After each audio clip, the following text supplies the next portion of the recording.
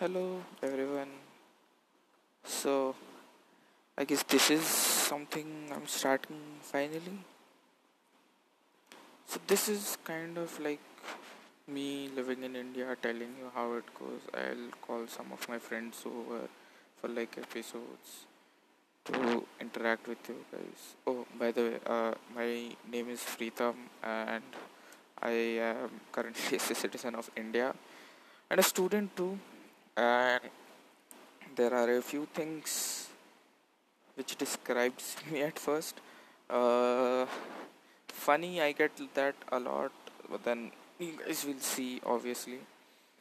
So, this podcast is like me telling you guys how, like, normal students of teen students in India go through normal, how their mind works and all.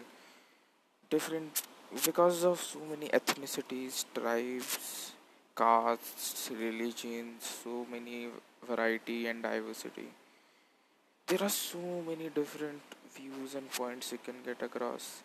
And this podcast is all of that, like me getting to know all of that, and finally, because finally getting the right answer for myself. Because I don't think there is one particular right answer which is said by one person. I believe a right answer is something which is a multiple people discuss and then they come to a conclusion that this is right for everyone for each and everything. So yeah, I guess I'll see you guys in the podcast with my friends.